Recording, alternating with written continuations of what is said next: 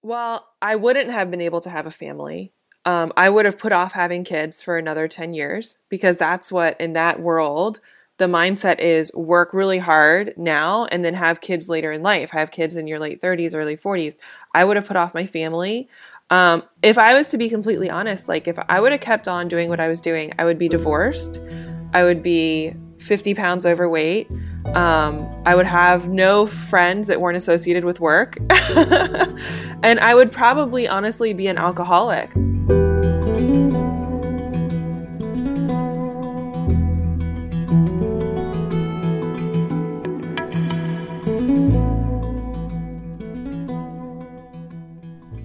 Wouldn't you love to create a business that you love? Well, today on today's episode, we're gonna talk about that and from a different angle, a little bit more interesting angle, because my today's guest, Rachel, will not only tell me and tell you how you can create business you love, but also a business that loves you back.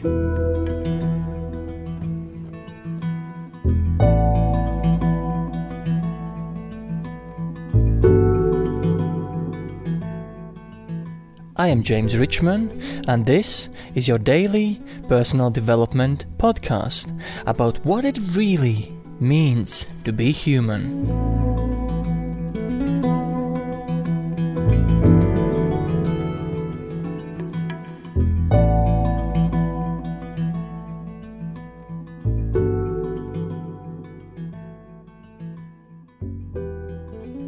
Now, I understand, if you want to, help people create a business they would love. But how did it come to be that you start to think about, the fact that business could potentially actually love you back? Why business that love you back? So I started talking about having a business that loves you back mainly because I went through this journey, like I think a lot of ambitious entrepreneurs do, which is you think you want to have a business that is successful and that's making great money and that gives you this sense of accomplishment and status. But what I realized is I got all those things and I felt exhausted and tired and burned out and just depleted. I wasn't spending time with my family. I was looking at the wrong things as for what I really needed for my business. So my business does make me feel successful and it does make great money, but that's only part of having a great business. That's only part of my version of success. My version of success for me is all about having this amazing lifestyle that allows me to be with people I love, do other things that I love other than just being an entrepreneur, which I know is hard to believe because entrepreneurs just tend to be like, business, business, business, business. Like they don't think about other hobbies or other interests. But for me, it's all these pieces that make up this full, beautiful life. And if I don't design my business in a way that lets me have those or have time for them, then I'm going to hate my business. I'm going to resent my business. It's going to be like that bad relationship with the bad boyfriend who's abusive and says bad things to you. And everybody's like, why do you stick around? But you're like, feeling like you have to be stuck with it because you don't know what else to do. And I think that's where a lot of entrepreneurs get. They have this weird kind of dysfunctional relationship with their business and they're just not sure how to untangle it and make it a beautiful relationship. And so have you always been like this? Have I always been with wanting this kind more? With this kind of mindset, basically wanting a business that loves you back? Because obviously the very first time someone gets into a business, it's about success and money, isn't it? So when did the shift happen?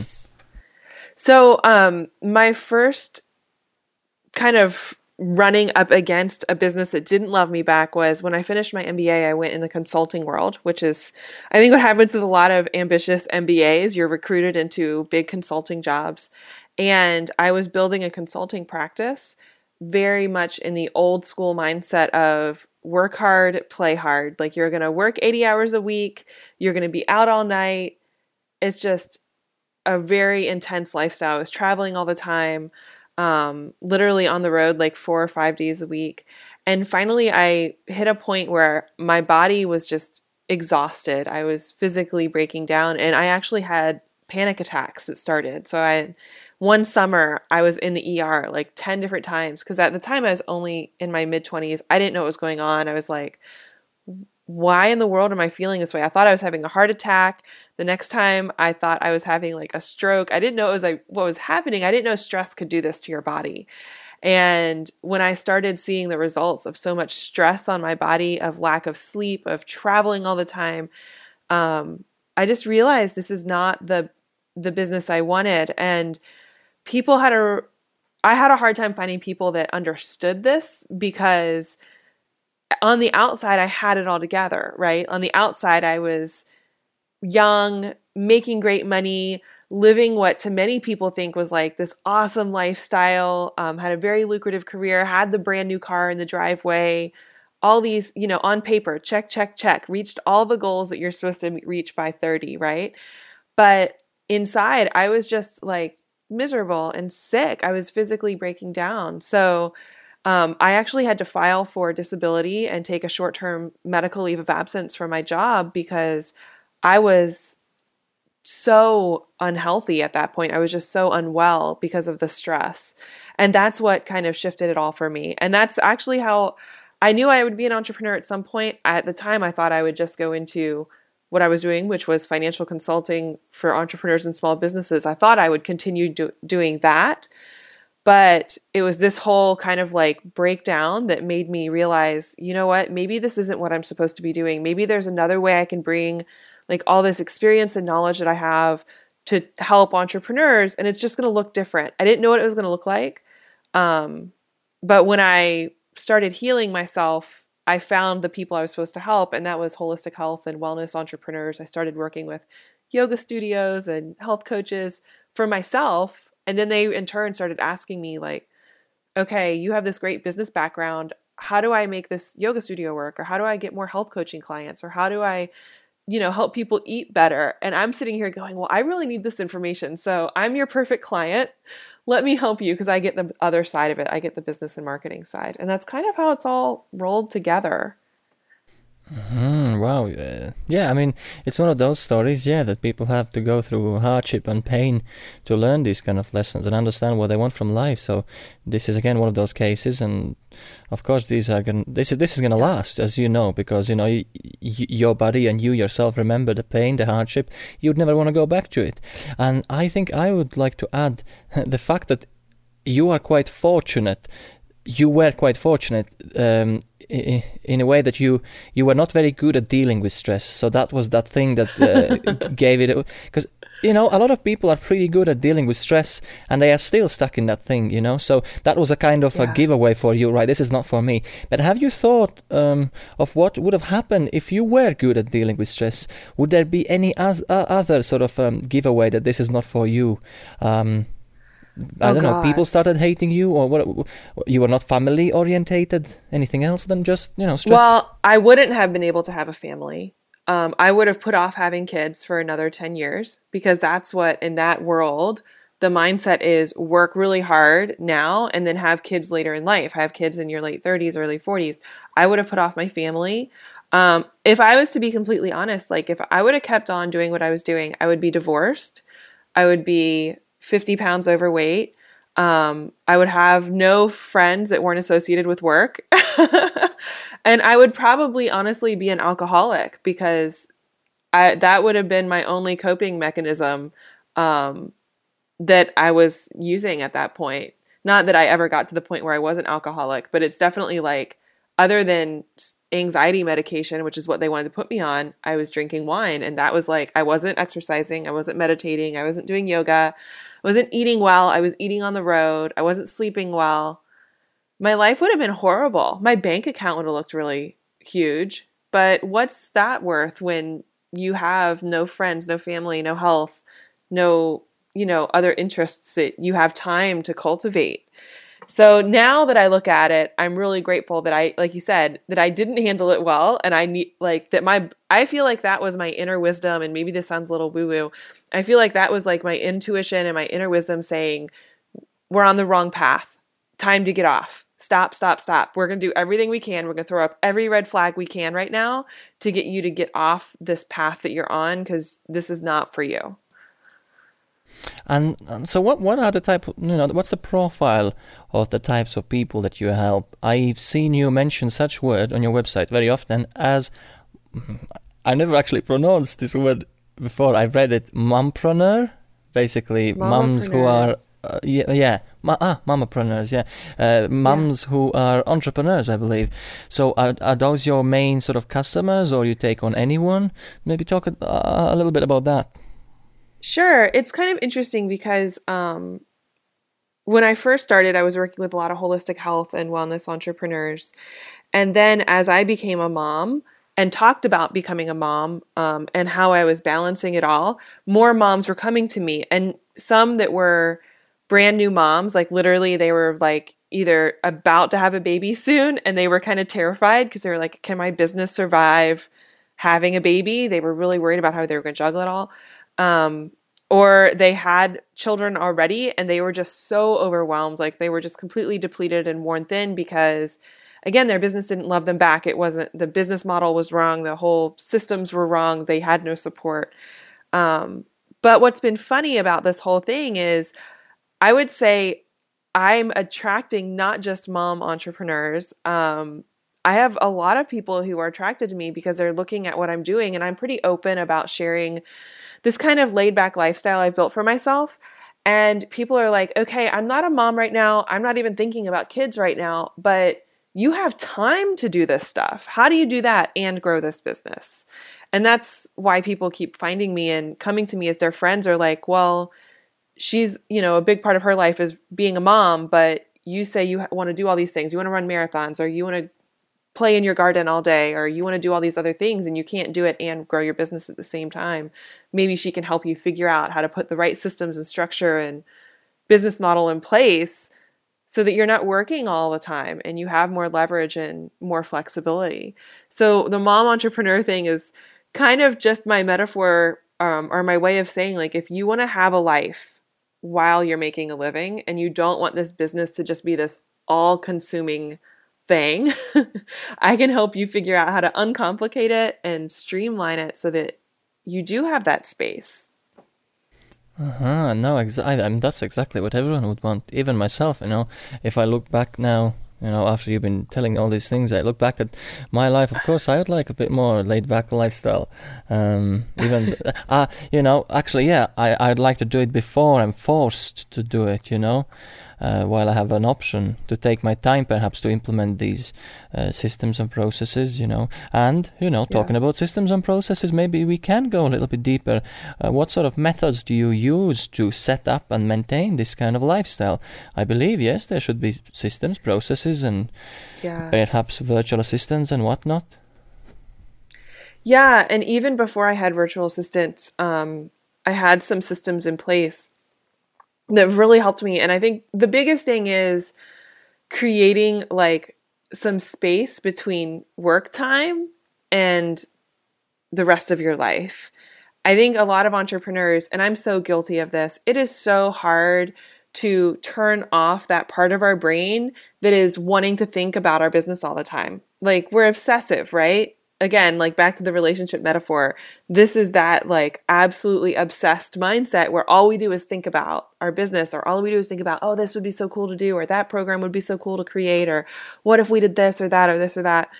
But the problem is you're never present for anything else if you're always thinking about it and you're always, sitting there on your computer or sitting there on your iPhone or whatever it is. So one of the first things that I've always done and that I teach almost all of my clients to do is to create what I call a model calendar. It's like an ideal week where you take out a calendar and you block out the important things for you in your life. And it sounds so simple, but most people do it backwards. And here's what happens. Most people think they need their ideal calendar. And so they start with all the work things they know they need to do. And so they start saying, well, I've got to write my newsletter this week. I've got to have client times this week. I've got to have administrative time. And they start plugging in their calendar with all their work stuff. And then they don't ever have time to go on a walk every day or to make a healthy meal for themselves or to have a regular date night with their significant other.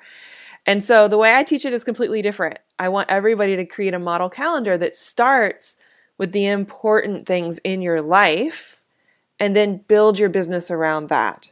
Because if you start with those important things in your life, if you make time for your relationships, guess what? You're going to have great relationships. If you make time to move your body, and whether that's going to the gym or going to walk or going to yoga, whatever, if you make time for that every day, guess what? You'll be healthy. If you make time to cook or to go to the farmer's market and get everything, then it all becomes easier, and you take better care of yourself and the people you love when you make them a priority. But it's really hard to make them a priority if you're trying to squeeze them in around this all-consuming business. So it's kind of like breaking this bad habit where we think that our business needs to come first. It's not true. Your business is important, and yes, it's what pays for your life, but you can always squeeze it in between the bigger important things for you in your life. So once you have those parts planned out and you've kind of started to see what personal time do you need. For me, I need personal time first thing in the morning. I'm not somebody who can jump up and work right away. I need like a good hour of quiet time. And that's what I call paying myself first. Before I take care of my kids or my husband or any of my clients or anything, I wake up, I take a walk, I drink some hot water with lemon, I do some meditation, I might have a short yoga practice. Sometimes I'll do some journaling, or I'll read something that's maybe more uplifting or inspirational. But that first hour of the day is like one of the most important parts of my model calendar. If I don't have it, like the rest of my life will quickly become stressful. Like this is part of how I just take care of myself. And then other things, like if I don't have things scheduled out in the evenings, I will be on my computer. I will be there doing what everyone else does, reading everybody else's blogs and writing stuff and working on other things. So we've blocked out days for our family. Like Monday's my husband's soccer day. So that's when I go, and the kids and I have a special time together because my husband's playing soccer. Tuesdays is date night. Wednesdays is ballet night for my little girl. Thursdays is game night. Fridays is movie night as a family. So we kind of have these things to look forward to. And as a result, our kids get excited because they know what's coming each day. We're getting quality time with our kids, quality times with our family. We're all, on the same page with stuff. And it's not something that 5 years down the road, this was my worst nightmare, was that I would wake up and 5 years down the road think, oh God, I haven't really spent as much time with my kids as I had hoped. I want to make sure I'm doing that now, because it does go by so incredibly fast.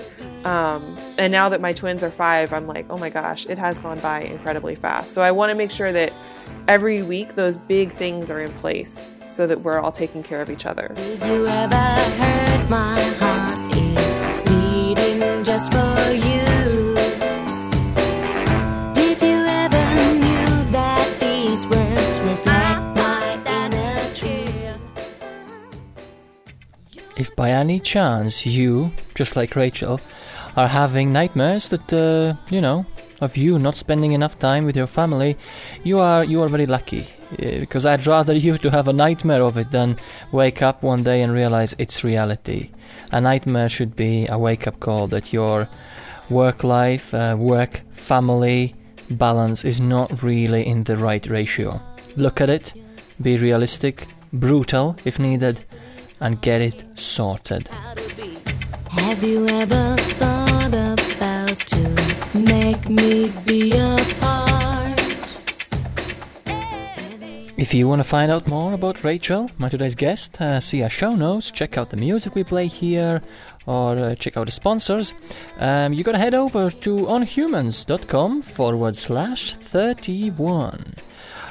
While I'm at this, let's say a big thank you to one of our today's episode's sponsors, Happier.com, which is a mobile app, a website that lets you share the happiest moments of your life, as well as celebrate the happiest moments of someone else's life.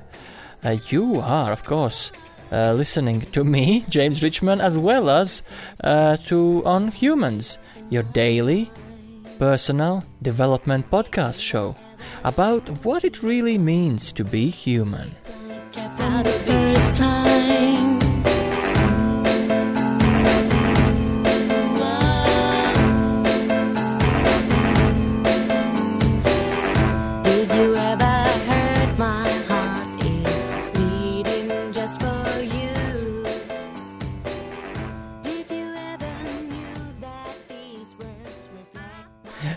on this show, I actually have mentioned many times, example of what we see on airplanes, on instruction, on this emergency instruction thingy. It says that, before you sort of look after and try to save whatever elderly or your kid, put your life vest on yourself first, because if you're not alive, how can you help your kids, So this, I think, goes back to the same thing, Yeah, and actually I liked how you mentioned that it's hard. You mentioned the brain bit. You mentioned the brain part. Because usually people, say like, stop walking around with your phone, put it down, when you take breaks from work, don't just stretch just there in front of the screen on the same chair. That's not a break, It's not. Get away from the screen. But you are taking it to a completely different level. You are actually making people give the entire brain a break from work. And again, I can see definitely making a sense, because there's also this good saying that in order to solve a problem, whatever the problem is, you got to step out of it, look at it from a completely different angle, like get out of your body, so maybe you can explain and share your experience with that, how it has helped you, I'm kind of obsessed right now with learning about. Well, I'm obsessed with personal self-care and what I'm calling professional self-care, which is this whole like finding this work-life balance and creating these boundaries. But part of the reason for that is I started realizing, like I said, I went from this high-stress consulting job into basically becoming an entrepreneur, which is also a high-stress job. And I started carrying bad habits into it, bad habits that I had before, thinking the mindset, this is going to be really hard. I have to work really hard. I have to work really long hours. None of that has to be true. FYI, none of it has to be true. You get to decide if it's going to be really hard and if you're going to work really long hours. But I started looking at creativity and this, as you start studying creativity and productivity and all this really cool science about how we can do our best, highest level work, you start studying people who are super high performers, like prolific writers, or artists, or anybody who's just creating amazing stuff on a regular basis. What's interesting is that most of them know that they have to give their brain a break. And they actually build it in to their routines. And they do it in small ways. Some of them are just things like making as little stress as possible in little parts of their life. So like an example, Steve Jobs always wore the same black shirt, right? Mark Zuckerberg does the same thing now, like always wearing the same thing. It's because it's one less decision to make, one less thing to stress about. There's some writers who eat the same thing for breakfast every day, the same thing for lunch every day. And it sounds so mundane, but at the same time, like it's one less piece of stress. It reduces stress overall because you're not worried about it. You're not thinking about it. So I was like, well, what can I do every day that would reduce stress around food, but still help me eat well? Okay, I can make a green smoothie every day. That's my breakfast. I don't even think about it. It's just, that's the deal. And we keep it as simple as possible. But this whole idea of a creative pause is something I first heard about. I think I heard about it through Twyla Tharp. And then there's another couple of great books. I think it might be The Power of Habit too. There's a lot of people writing about creativity and building these really good habits for yourself and becoming more productive, but not more productive in the way that most people think, where you're just getting as much checked off the list as possible. It's more like not about quantity productivity, it's about quality productivity. And if you want quality productivity, if you're going to do especially creative work, like you're going to write, you're going to teach, you're working on a book, or you want to create a program, whatever it is, you have to break away. You have to get up from the screen. And they're saying if you're working more than 6 to 8 hours a day, like you're actually reversing how productive you are because your brain cannot handle it. So there's this big myth that if you work harder, you're getting so much more done, but it's not true. The research is showing that if you're working more hours for the sake of working more hours, you're wearing your brain down. So you're actually wearing out your brain. It's getting tired. It's not as focused. It's not as sharp. It's not making the creative connections it possibly could. And if you take a break, even like getting up and walking around your neighborhood for just half an hour every day, those connections that you're looking for, like the things you're trying to figure out, the thing you want to write about or blog about, it'll come together. It'll suddenly hit you because you've let your subconscious take over and you're not just flooding your brain with like too much input at the same time. And another part are the creative pause, aside from just building them into your day, which I do all the time now. Like I don't eat in front of my computer. That was a hard one to break. I'm really good at mindlessly eating, so I had to stop eating in front of my computer. That's a great break, to actually have a meal and pay attention to what you're eating. Or going on a walk and not taking a headset or a iPhone or something, where I used to walk and listen to podcasts, and I was like, what would happen if I just walked and listened to the birds or something? It seems so crazy to me now. I was so uncomfortable, but I felt so much more refreshed.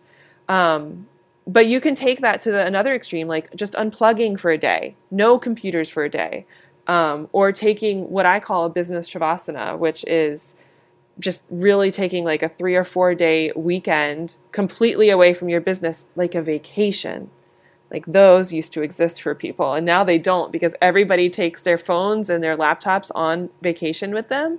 And I realized that the people who are at the top of their game, who are peak performers, they actually plan in these breaks, like maybe even just 1 day a week or a weekend every month, where they completely unplug and they go do something fun. But that something fun is what allows them to come back and be amazing the next day. So now I'm glad you mentioned these things, because now one thing is clear: you've stopped listening to my podcast, unfortunately, because you don't take headphones with you anymore. So I lost one listener. Now regards taking a break. Yeah, actually, recently my business partner 2 weeks ago took a whole week break away. No phone, no computer, no nothing. Oh no, man, it helped him. It was by nature, by animals, everywhere, because he had lost motivation a little bit and purpose, and so it definitely changed things around, absolutely. So I can imagine how it works out, yes. Now then, I want to ask you, what do you think about someone called Elon Musk, where he says, he works, what did he say? 80 to 100 hours a week, and he says that he needs to do that because if you want to succeed in your life, you got to work hard, because while someone else will take, say, 1 year to achieve something, you'll get it done in 4 months. So you'll be always ahead of your competitor, and hence he launches rockets, he creates cars, and it's an example of a highly achieving person. What are your thoughts? Yeah. I don't want to compare apples to oranges with that, though, because what his definition of success is, obviously doing all of these things, like whatever, rockets, cars, whatever. It's obviously a very different success than the version that I have. I'm actually okay with growing slowly. I'm okay with my business taking its time. I'm okay with taking my time making things and creating them for the world. I don't want to rush. I also don't believe that there's competition in the way that most entrepreneurs believe in competition, because most of the people that are in my world doing similar work, our clients are still going. Like, most of my clients have also worked with another coach at some point. They've taken another online training at some point. So I don't ever think of it as I need to, beat the competition. I want to support the competition. I want everybody to be the best at what they are the best at, and let's support and encourage each other to stand in our own kind of zone of genius. And for me, being in that zone of genius requires me to slow down. It requires me to be more intuitive. It requires me to have a lot of quiet time. And if I work too hard, this has been a constant problem, because I am an overachiever. I do want to have the monetary success too. But it can also distract me from what I'm supposed to be doing, from my real dharma in the world. So I have to use that as a way to pull myself back a little bit and keep me from making that the only part of my success equation, because it's not the only part of the success equation for me. So I'm glad for him that he wants to work 100 hours a week. I know a lot of people in this world, like a lot of innovation in this world is driven by people who want to work 100 hours a week. Cool. If that's their version of success, go for it. It's not mine. And I'm at this stage in my life, this season of my life with small children and everything else, I'm okay with being a little bit more fluid with everything. Wow, yeah, see, this is inspirational actually, because it's so hard in these days, to slow down and take your time to actually put your time and energy in your craft, especially because, the kinds of speeds we are talking about when it comes to, social media and stuff, trying to put something out in the world, So for instance, on Human's Show, we are not anywhere on Twitter or Facebook or anywhere else, because I've had some people give me genuine reasons why I should be, but a lot of them are sort of think, you could spread quicker, you could get viral shares, if some podcast episode is so good, you could get, I don't need it because, okay, I can get these shares and whatnot, but then again, it's those people who give me these short interactions, like share and blah, blah, blah, all these little things. I'd much rather take my time, get on someone else's podcast as a guest and talk about my show. And I know that person is already listening on iTunes, so they prefer this kind of format. And I'll maybe get one guest, but he will listen to the entire hour of a podcast and maybe send me an email. So it is kind of conflicting. It's hard, especially because for someone like podcasts, and on this show as well, I'll be open about it. The idea to support the show and sustain the show is through sponsorships. And sponsorships, of course, always ask, how many downloads you have. But then I have to argue with them. It's not about the amount of downloads. It's, how engaging the audience is, how much they believe in me, So fair play and all bravery to you. Has it come easy or hard to you? It's hard because we all have this fear of missing out, that FOMO, fear of missing out. It's epidemic right now. And this is part of why, especially being an online entrepreneur, having a more online business or an online platform where you're talking to people, there was a statistic I read not long ago saying, it used to take hundreds of years for the amount of information in the world to disseminate across the world. Now we're talking weeks before the amount of information out there has doubled. There are so many podcasts, there's so many blogs, there's so much noise. So how do you cut through the noise as an entrepreneur, as somebody who has a message, who wants to impact somebody in a way? If your answer is to do more, then I feel like you're just wanting to contribute to the noise. I don't feel like more is the answer. I feel like less, but with more intention, with more clarity, with more purpose. That's how you cut through the noise. It's not about doing as much as possible. It's about doing the best, being on point and knowing exactly what you talk about.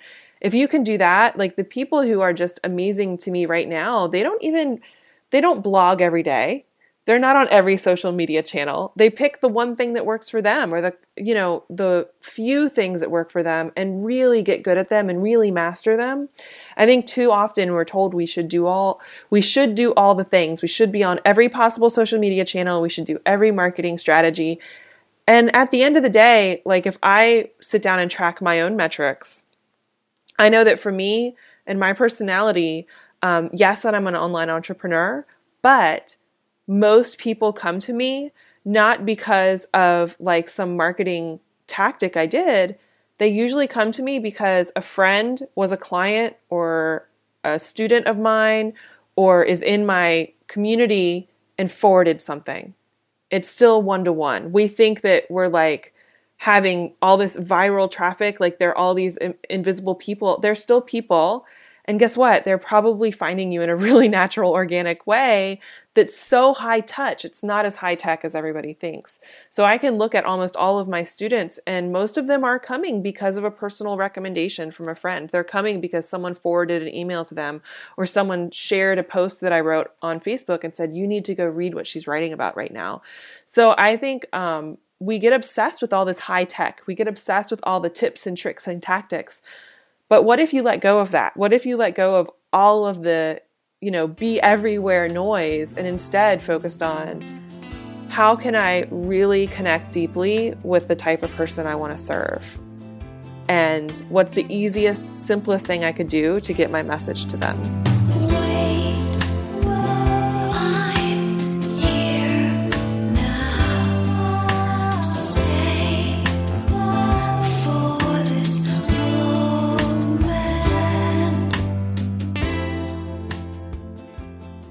Now that's hell of an advice. Instead of worrying about, how to be everywhere, which Rachel calls noise, why not think about, what are the ways, how can I really connect deeply with that particular person or a group of people, individuals, really niche down, that I really want to serve.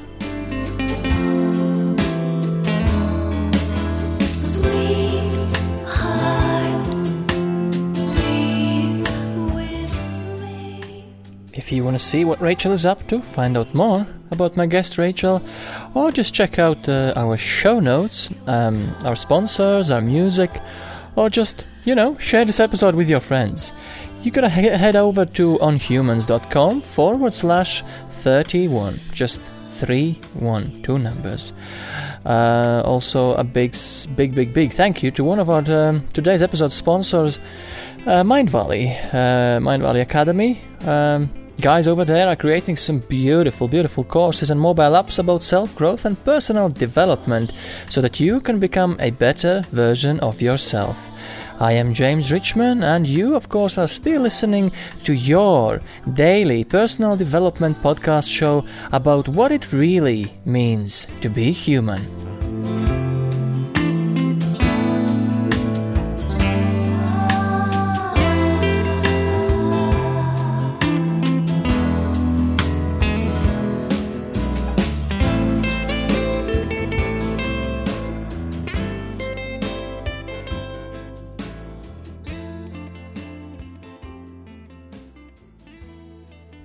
Yeah, I mean, this again boils down to your self-doubt, your self-confidence, because those people that I've seen who have managed to work this thing out, say appearance, so that you don't have to look exactly the same women look in the magazines, and so many all these things, superstitious and all that stuff, once they get over something like that, then everything else that is similar to this kind of stuff comes easy to them as well. And that's why I put it all in the same box, because it's not that you just wake up one day, I want 1,000 shares. It's because someone else has it, and someone talks about, hey, that article got 1,000 shares, and that's the metric of success again, But then you said, it's really that one share that is passed on from your friend. Yeah, and sometimes you never know what it's going to be either. I'm always amazed, if I can write an article and I think it's amazing and I really worked so hard on it, and it does okay, but then something that just was so easy to write, that's the one that gets shared all over the place. So if you're always stuck on the numbers, let go of the numbers just a little bit. Get to the heart of the matter. What are you here to help people with, and what is it that they're asking? And I also liked what you mentioned about not spending, all the time doing your work, because obviously you're not as productive anymore. And then, can't remember, was it a book or an article? Someone talked about vitality, choosing the most vital and essential actions to do within 24 hours. And really, obviously the most basic thing is, learn how to say no, but that's the basic level. But whoever wrote it, can't remember now, he was diving in real deep into it, He was like, is this particular action really essential, really vital to do? So it's the same concept, I believe. That you can. Learning to say no is so hard. And I can't remember who. Maybe it was Steve Jobs again. Somebody wrote about this, and I'm reading a lot about this because this is my own personal, this is what I'm working on a lot right now. I'm getting asked a lot of things, and I'm having to turn down a lot of things.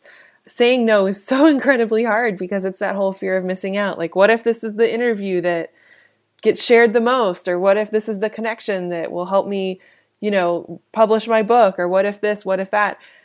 But if you keep saying yes all the time, I understand saying yes to get started because you need those first things just to get the ball rolling. But once the ball is rolling, if you don't start saying no, then suddenly you will have no time left to focus on what really matters to you or what you really should be working on in your business. And it's a muscle that you have to build. I actually, my team is in charge of saying no right now for me. They kick me out of my inbox. I'm not allowed to answer emails. And we have a whole screening process for things, the requests that come in, because a lot of them aren't aligned with what I'm trying to do anymore. And I I find that if I start answering, I get the whole people pleaser part of me that's like, well, maybe I could make this work, even though I really need to be thinking, this isn't a fit. No, I have a hard time with it. So I've had to have people help me say no because it is so hard. Well, you can say a massive thank you to your people for not saying no to me. Whoever are those magical people, they said yes. I'm so thankful, and hence I'm having you on the show now. So yeah, luck does exist. Yeah, what I'm gonna talk about, what I'm gonna ask you about is, even though you say that you're not rushing to succeed. I mean, massively large scale, make massive impact, scale, grow, all these things. You like to take your time and just do the craft. Eventually, you scale. Eventually, you grow. Might not be as fast as all the big companies and so on. What happens when you scale? What happens when you grow? Do you have any clients that you can talk about from experience? Because I've seen a lot of examples that's when it gets really ruined. Because when you scale, when you grow, there's so much more to take care of. Your mindset changes again. You can't take the care of the craft. The usual simple example, a freelancer starts off doing whatever, graphic design, gets so many clients, he needs to hire more and more people, turns out to be 10 to 15 people team. Now he's a businessman. He's got no time to do the craft. That's a basic example. Oh my gosh, I've gone through this a couple times. Well, a few years ago when I decided I was going to add in a group online training program, that was my first big thing that was scaled. So it was no longer just working one-on-one. I was working with like 25 to 50 people at a time. And for me, though, once I got through the program, I created the program, I launched the program, I ran the program, I was torn between, now do I just market it and fill it up again and again and again? Do I set it up and just have like as many people as I can get into it? Because at some point, some of the marketing becomes almost like an equation, right? Like, if you can get it in front of enough people, you'll get more people in the program. And that's why so many people, especially in the online space, continue to do well, because they just send massive amounts of traffic to whatever their program is, and they run Facebook ads and all these cool things.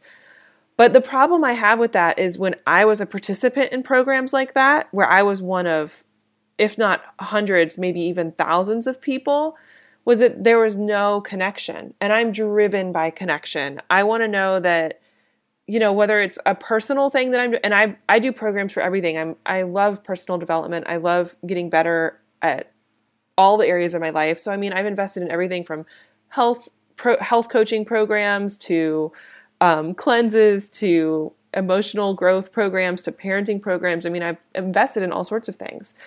And the one thing I noticed is the ones that were marketed where it was more about get as many sales as possible never felt authentic to me, because I just felt like a number. I just felt like a PayPal account. And the ones that I got the most out of were the ones where there was connection, where there was somebody on the other end, a real life person who I could really talk to or ask a question of, even in a group format. So that was my first challenge with scaling, as I started to scale my program, which is called Conscious Business Design. Initially, I was like, well, I'll just make it available and I'll just send traffic to it. Well, I ended up with too many people in it. And managing it was, and for me, too many people was like 100 people at a time. I just felt really overwhelmed, because you're going to get emails, you're going to get questions, you're going to get all these things like technical things going on. And I was just feeling like they're not getting the level of service they deserve for what they just invested for this program. And just, this isn't the level of service I wanted to offer. So I actually scaled back. I capped my program sizes. I cap it at 50 people a time. And then the next problem became, how do I keep the level of service? So I realized I had to start training other people to coach with me in the program. So this past year, I brought on 2 alumni who I've trained now, and there are success coaches in the program. And like, nobody does this. I feel like nobody does this because they're all focused on getting as many people as possible. I want to make sure it's like a classroom, because I did teach in a classroom setting. I was getting my MBA. I taught undergrads marketing and economics and all these fun, exciting things, right? But I know that there's a big difference between a class of 25 people where I know everybody's name and I know where their sticking points are and I know where they're struggling a little bit, and a class like if you remember back to school, like these big rooms where there's like 200 kids in a room, professor has no idea who you are. They don't know your name. They don't even grade your paper. Some teaching assistant grades your paper. Like, I didn't thrive in that environment, and most people I find really don't. So for me, scaling has been, how do I continue to provide as much support as possible, let them feel like they have access, if not to me, then to somebody I've trained, who I've worked with for a long period of time, and I trust that they can help people get forward and not get stuck on whatever they're working on. But yeah, that scaling piece is a big challenge. Like last year, my business tripled over the year before. I didn't mean for it to. It was a great thing. I mean, I wasn't aiming that high. It way exceeded my expectations, which was amazing because we got to do some great things that I wouldn't have been able to do. My husband was able to leave his job and come work with me, but it also meant I had to hire a lot of people on my support staff, to help me. And so now, like you said, I've got a team of 12 people plus me and my husband. And to me, that feels like, okay, how do I make sure that this is working so I'm not spending all my time managing people? And it meant getting really good at hiring people. It meant getting really good at letting the wrong people go. And it also meant getting really clear that my role isn't the manager. I actually have somebody on my team who manages the team. And that way I'm spending 4 out of 5 days a week doing the creative stuff, working with my clients or working on things for my clients. Wow. So it just takes a lot of conscious decision making, saying no, and remembering where my zone of genius is. My zone of genius is not managing a team of 12. My zone of genius is not all the nitty. I'm not good at detail stuff. I notice the details, but I don't want to do the detail stuff. I want them to do that. So for me, as much as I can stay focused, and again, I use my model calendar. I have my model calendar. Everybody on the team has their own model calendar where they're all focused on what they're the best at. And it's how we keep making sure that, we're moving forward. But I have had to scale back sometimes, and I do purposefully slow myself down. In fact, I was talking with I have a CFO who I've hired, and he was running through my numbers, and he's like, well, you can break $500,000 this year if you want. And I was like, okay, well, what does that look like in terms of like, what do I have to do for sales? And so he started breaking down the numbers, and I was like, okay, for me to have that many more people, it's going to require me to work this much more, or else I'm going to have to hire and train someone else. And I started looking at it, and I was like, I'm okay with coming down off that just a little bit so that I'm not overworking and so that I can put the right person in place. I'd rather put the right person in place than aim for some big number and then feel stressed out that, I have to take on all the responsibility for that. Yeah, well, no, that's it. I mean, luckily, it is what you teach, actually, the balance between work-life balance, but creating these kind of systems, creating work environment that loves you back, So in that way, you're fortunate, So it's not, you don't feel too much pain that you even have scaled after even you have scaled. It's just that, like you said, you can't give enough support as much as you would want to.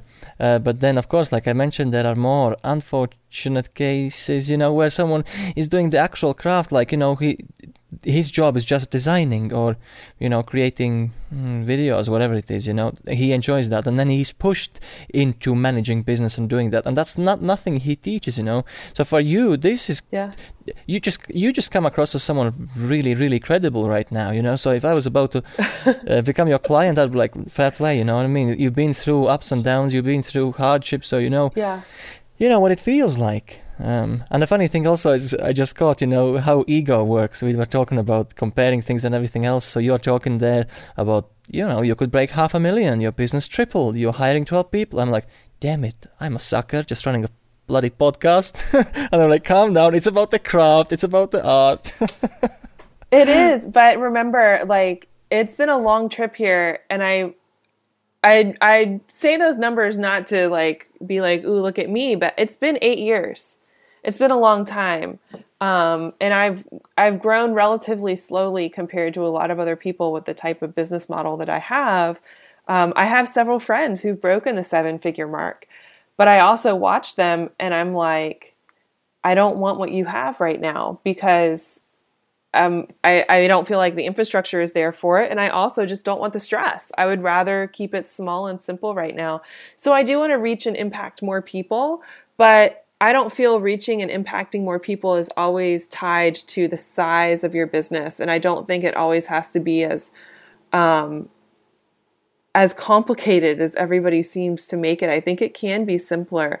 But part of the stuff with scaling for me, like making the decision this year that I want to write a book instead of working with more one-on-one clients, that was so hard for me because like I said, I crave connection. I love working with people, and actually turning people away and saying, no, I have this book here that I'm trying to write.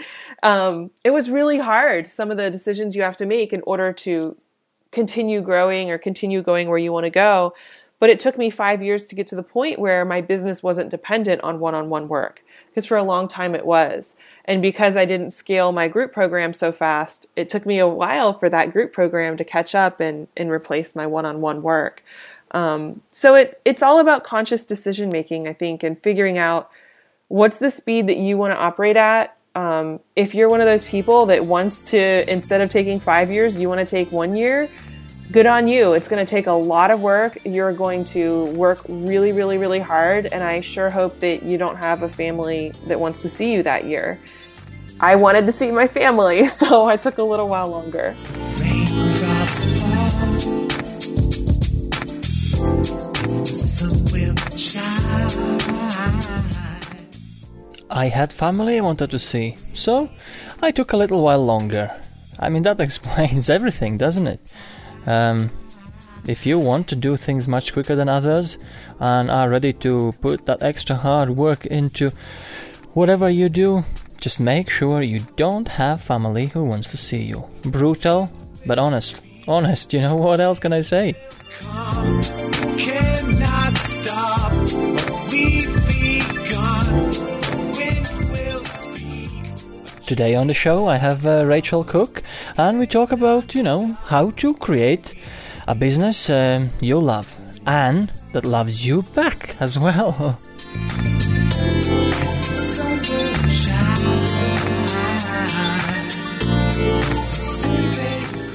If you want to check out our show notes or just, pass this episode on to someone you really care about and want to share this episode with, head over to onhumans.com/31, just 31.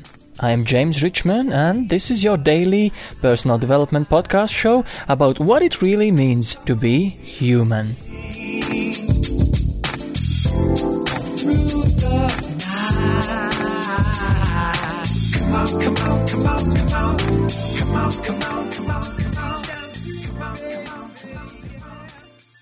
And the funniest thing is, I've asked a lot of people, actually also entrepreneur-minded people, when you're planning to have a family or kids, they're like, not for quite some time, I'm too selfish now. Again, personal development or business or whatever it is.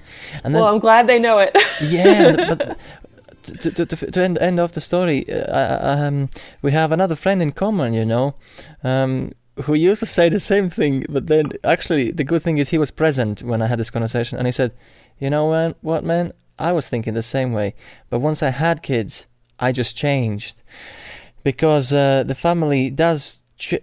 I don't know. You gotta be stupid or something. If you have kids, you have family, and you don't see it, if you don't feel that they need you, I mean, sorry, to be brutal, but I mean, they are your kids, your family. You should be able to feel that they need you.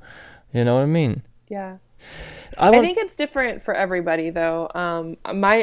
I was raised by two entrepreneurs who were both workaholics, and for them, the way they took care of us was working so hard. So maybe that's part of why I'm so I want to spend time with my kids, because I didn't see my dad sometimes until the weekend, because he was just working so hard. So to each his own. Everybody has to walk their own path.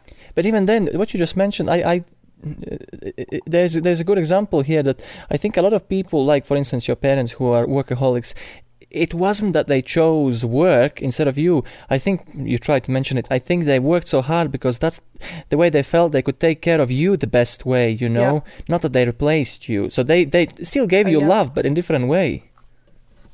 Absolutely. And I mean, and of course they started their business before the age of the internet. So it really was like a completely different world when they were doing that. So I think there's a million ways to make a business and a life that you really love, that you're obsessed with, that you absolutely adore. I think there's seasons in life and business, and I think sometimes you're going to work hard and put some of your personal life on hold, and sometimes you've got to take care of your personal life.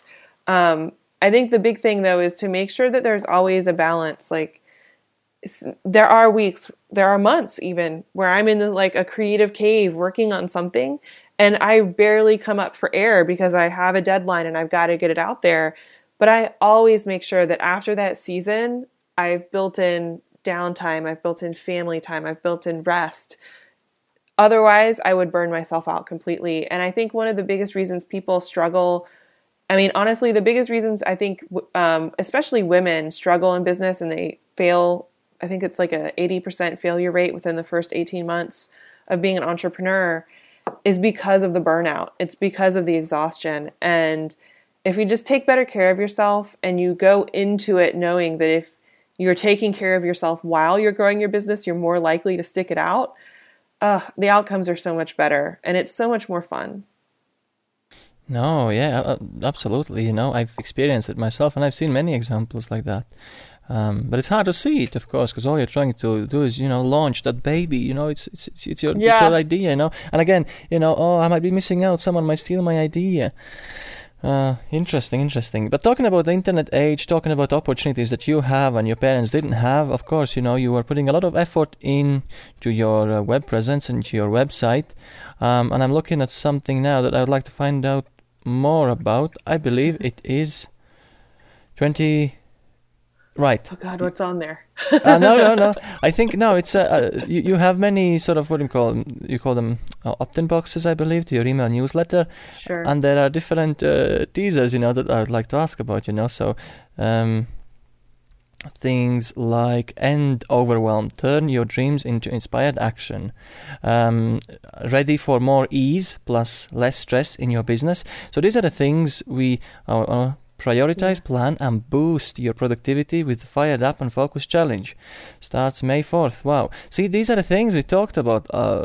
These are you don't mind sharing, but then there is something, I believe, behind this, what you call, join the challenge. I'm ready to get fired up. Maybe you can talk more about what's behind there, what's inside there, because I believe a lot of people will want to join. Sure.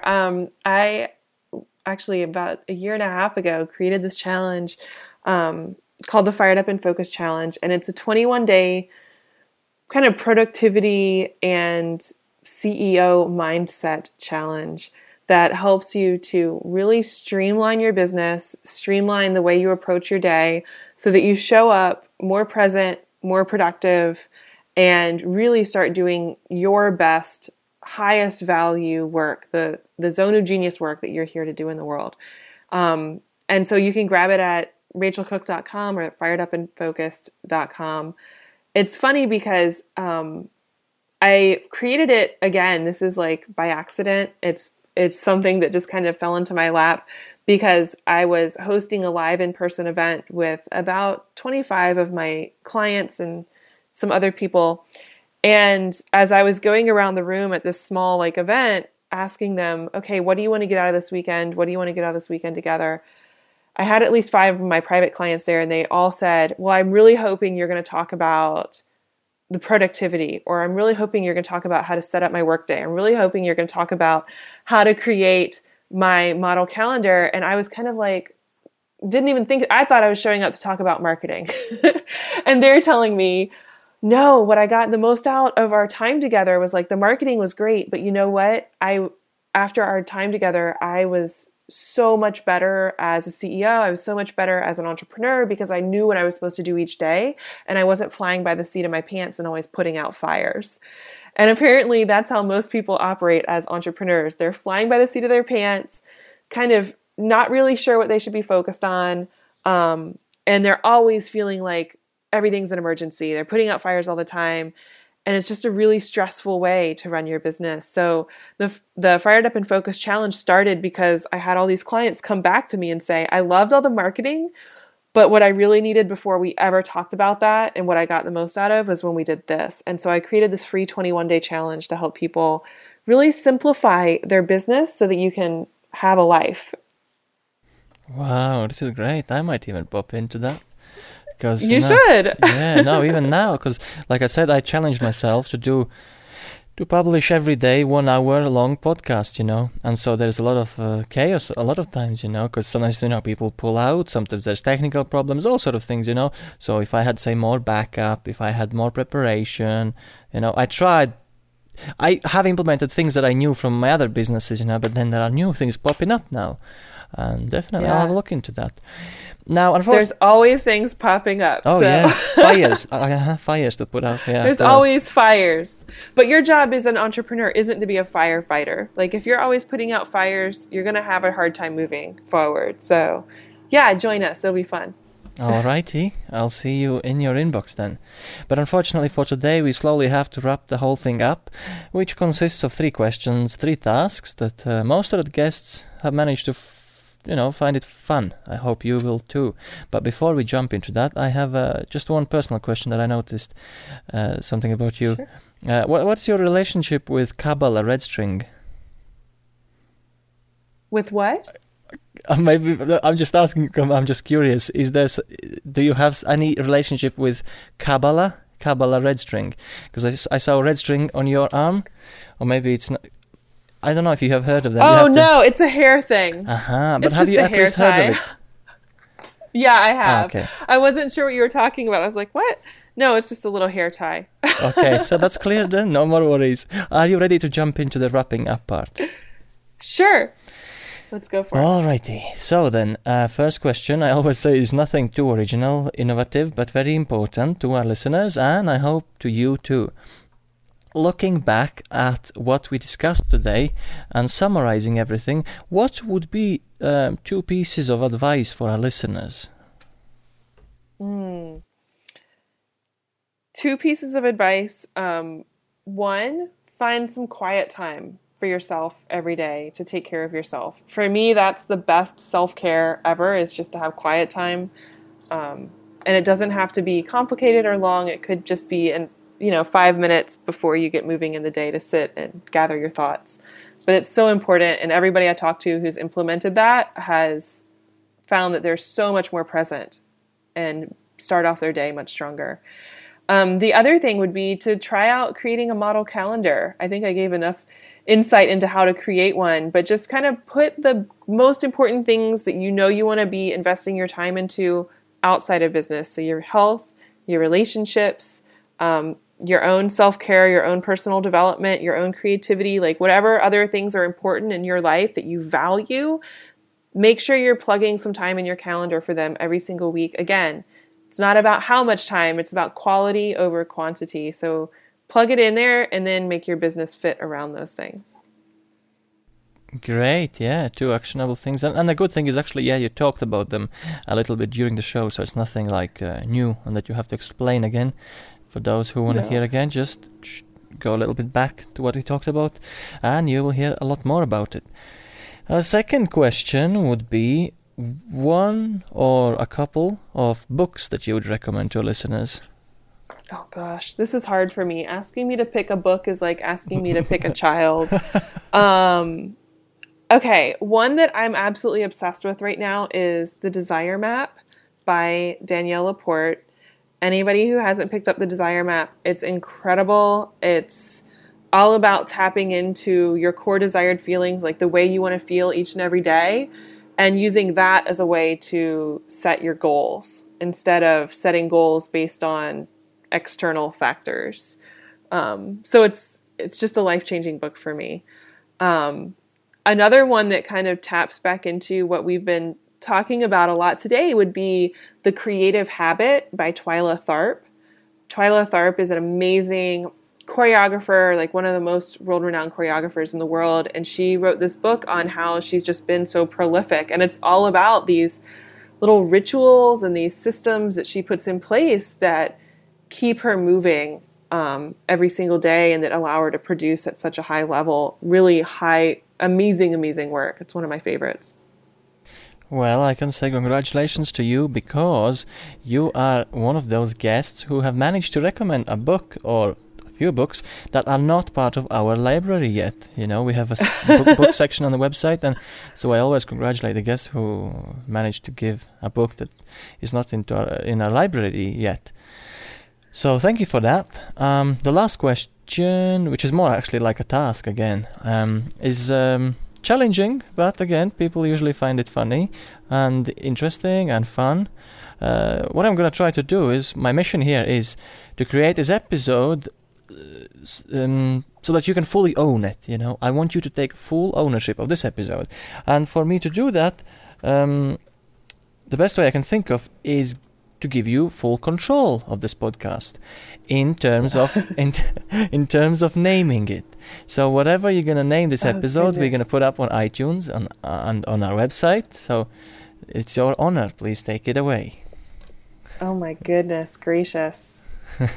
We as entrepreneurs shouldn't have too much trouble. We keep creating things. Mind is racing. It is totally racing. I would probably say just create a business that you love that loves you back. And I absolutely love it. Because again, it resonates to what it is that you do. Yeah. It's those are the words you use yourself, and like I said, it really, it grabbed my attention. Business that loves you back. Never heard that before, so I think that's going to be a biggie. That's going to be a biggie, honestly. Great, thank you. That loves you back. Yeah, no, I can see it. I can see it up there. No, I don't. When every time guests suggest me a title, I know where I have to put them. You know, on the website and on iTunes. So I try to picture it. Yes. I would click on it. Now you can see it. Yeah, there we visualize go. it. So that's great. Alrighty then, that's it from me. Unfortunately, or fortunately, you still can't go because you still owe us something, and you owe us a shameless plug. Shameless plug. Yes, take it away. If you want to learn more about creating a business you love that loves you back and making more space for what matters in your life, then I'd love to hear from you guys. Come on over to really RachelCook.com. We have a ton of great content, as well as the Fired Up and Focus Challenge, which is available pretty much all the time for you to plan, prioritize, and get into inspired action. Fantastic. Okay. I actually decided I'll ask you something that I ask most of the guests. From 1 to 10, how likely would you be coming back to this episode doing part 2? How likely would I be to come back to this how likely episode? is it that you would come back 1 to 10 and do a part 2? Part 2. I'd be interested in coming back for a part 2. Definitely a 10. Okay. I think it'd be fun. Great. That's not a promise, of course, you know, because things might change. I'm not asking you to promise, but at least it's something. It's a teaser for our listeners, you know, because I keep repeating this. Sure. You know, I don't want you to be one day one-off hit wonder. You know, I want to build a relationship between the listeners and you. Sure. So when you have something else to sell, like a book that you are writing, people already know you. You know. Yeah, if I can just get this darn book done. This is the summer of the book. This is the summer of writing the book. That's the season. Book So writing. no more podcast interviews. I'm the lucky one, to be honest. I grabbed you before. Yeah, I'm about to go into the creative cave and just be writing all summer. All right, then. I have to say goodbye. That's it from me. Thank you very much so for much. being here today. Thank you for having me.